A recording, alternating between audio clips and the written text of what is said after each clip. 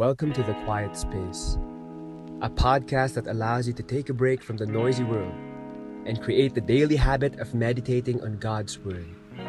So sit back, relax, and enter your quiet space.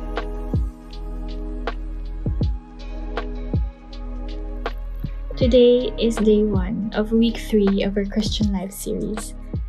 Let us put ourselves in the holy presence of God. Almighty Father, we give you praise for your mercies are new every morning. We lift up to you this quiet moment, and we invite your most Holy Spirit to open our hearts and minds to your words. Amen. Today's reading is from Genesis 1, verse 27 to 31. So God created man in his own image. In the image of God he created him. Male and female he created them. And God blessed them. And God said to them, "Be fruitful and multiply, and fill the earth and subdue it, and have dominion over the fish of the sea, and over the birds of the heavens, and over every living thing that moves on the earth." And God said, "Behold, I have given you every plant yielding seed that's on the face of the earth, and every tree with seed in its fruit. You shall have them for food. And to every beast on the earth, and to every birds of the heavens, and to everything that creeps on the earth, everything that has breath of life, I have given every green plant for food." And it was so. And God saw everything that he made, and behold, it was very good. And there was evening, and there was morning, the 6th day.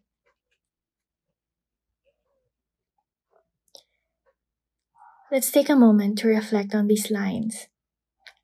Have dominion over the earth and subdue it.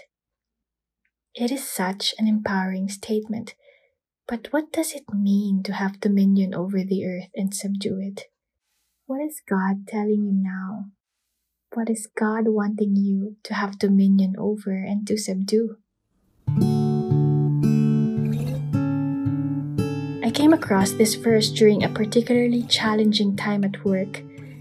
As a full-time entrepreneur, it was quite difficult to stay motivated, especially when you are experiencing back-to-back failures. And I read those two words in Genesis 1, verse 28, "Have dominion and subdue." And it's one of those moments when you read something and you feel like those words were jumping out of the Bible, begging to be understood. And so I looked at a dictionary and I just tried to find the meaning of these words. And I found out that to subdue means to tame, to conquer, to render submissive, and to have dominion means to exercise lordship, to have supreme authority over something, to have the power or mastery towards something.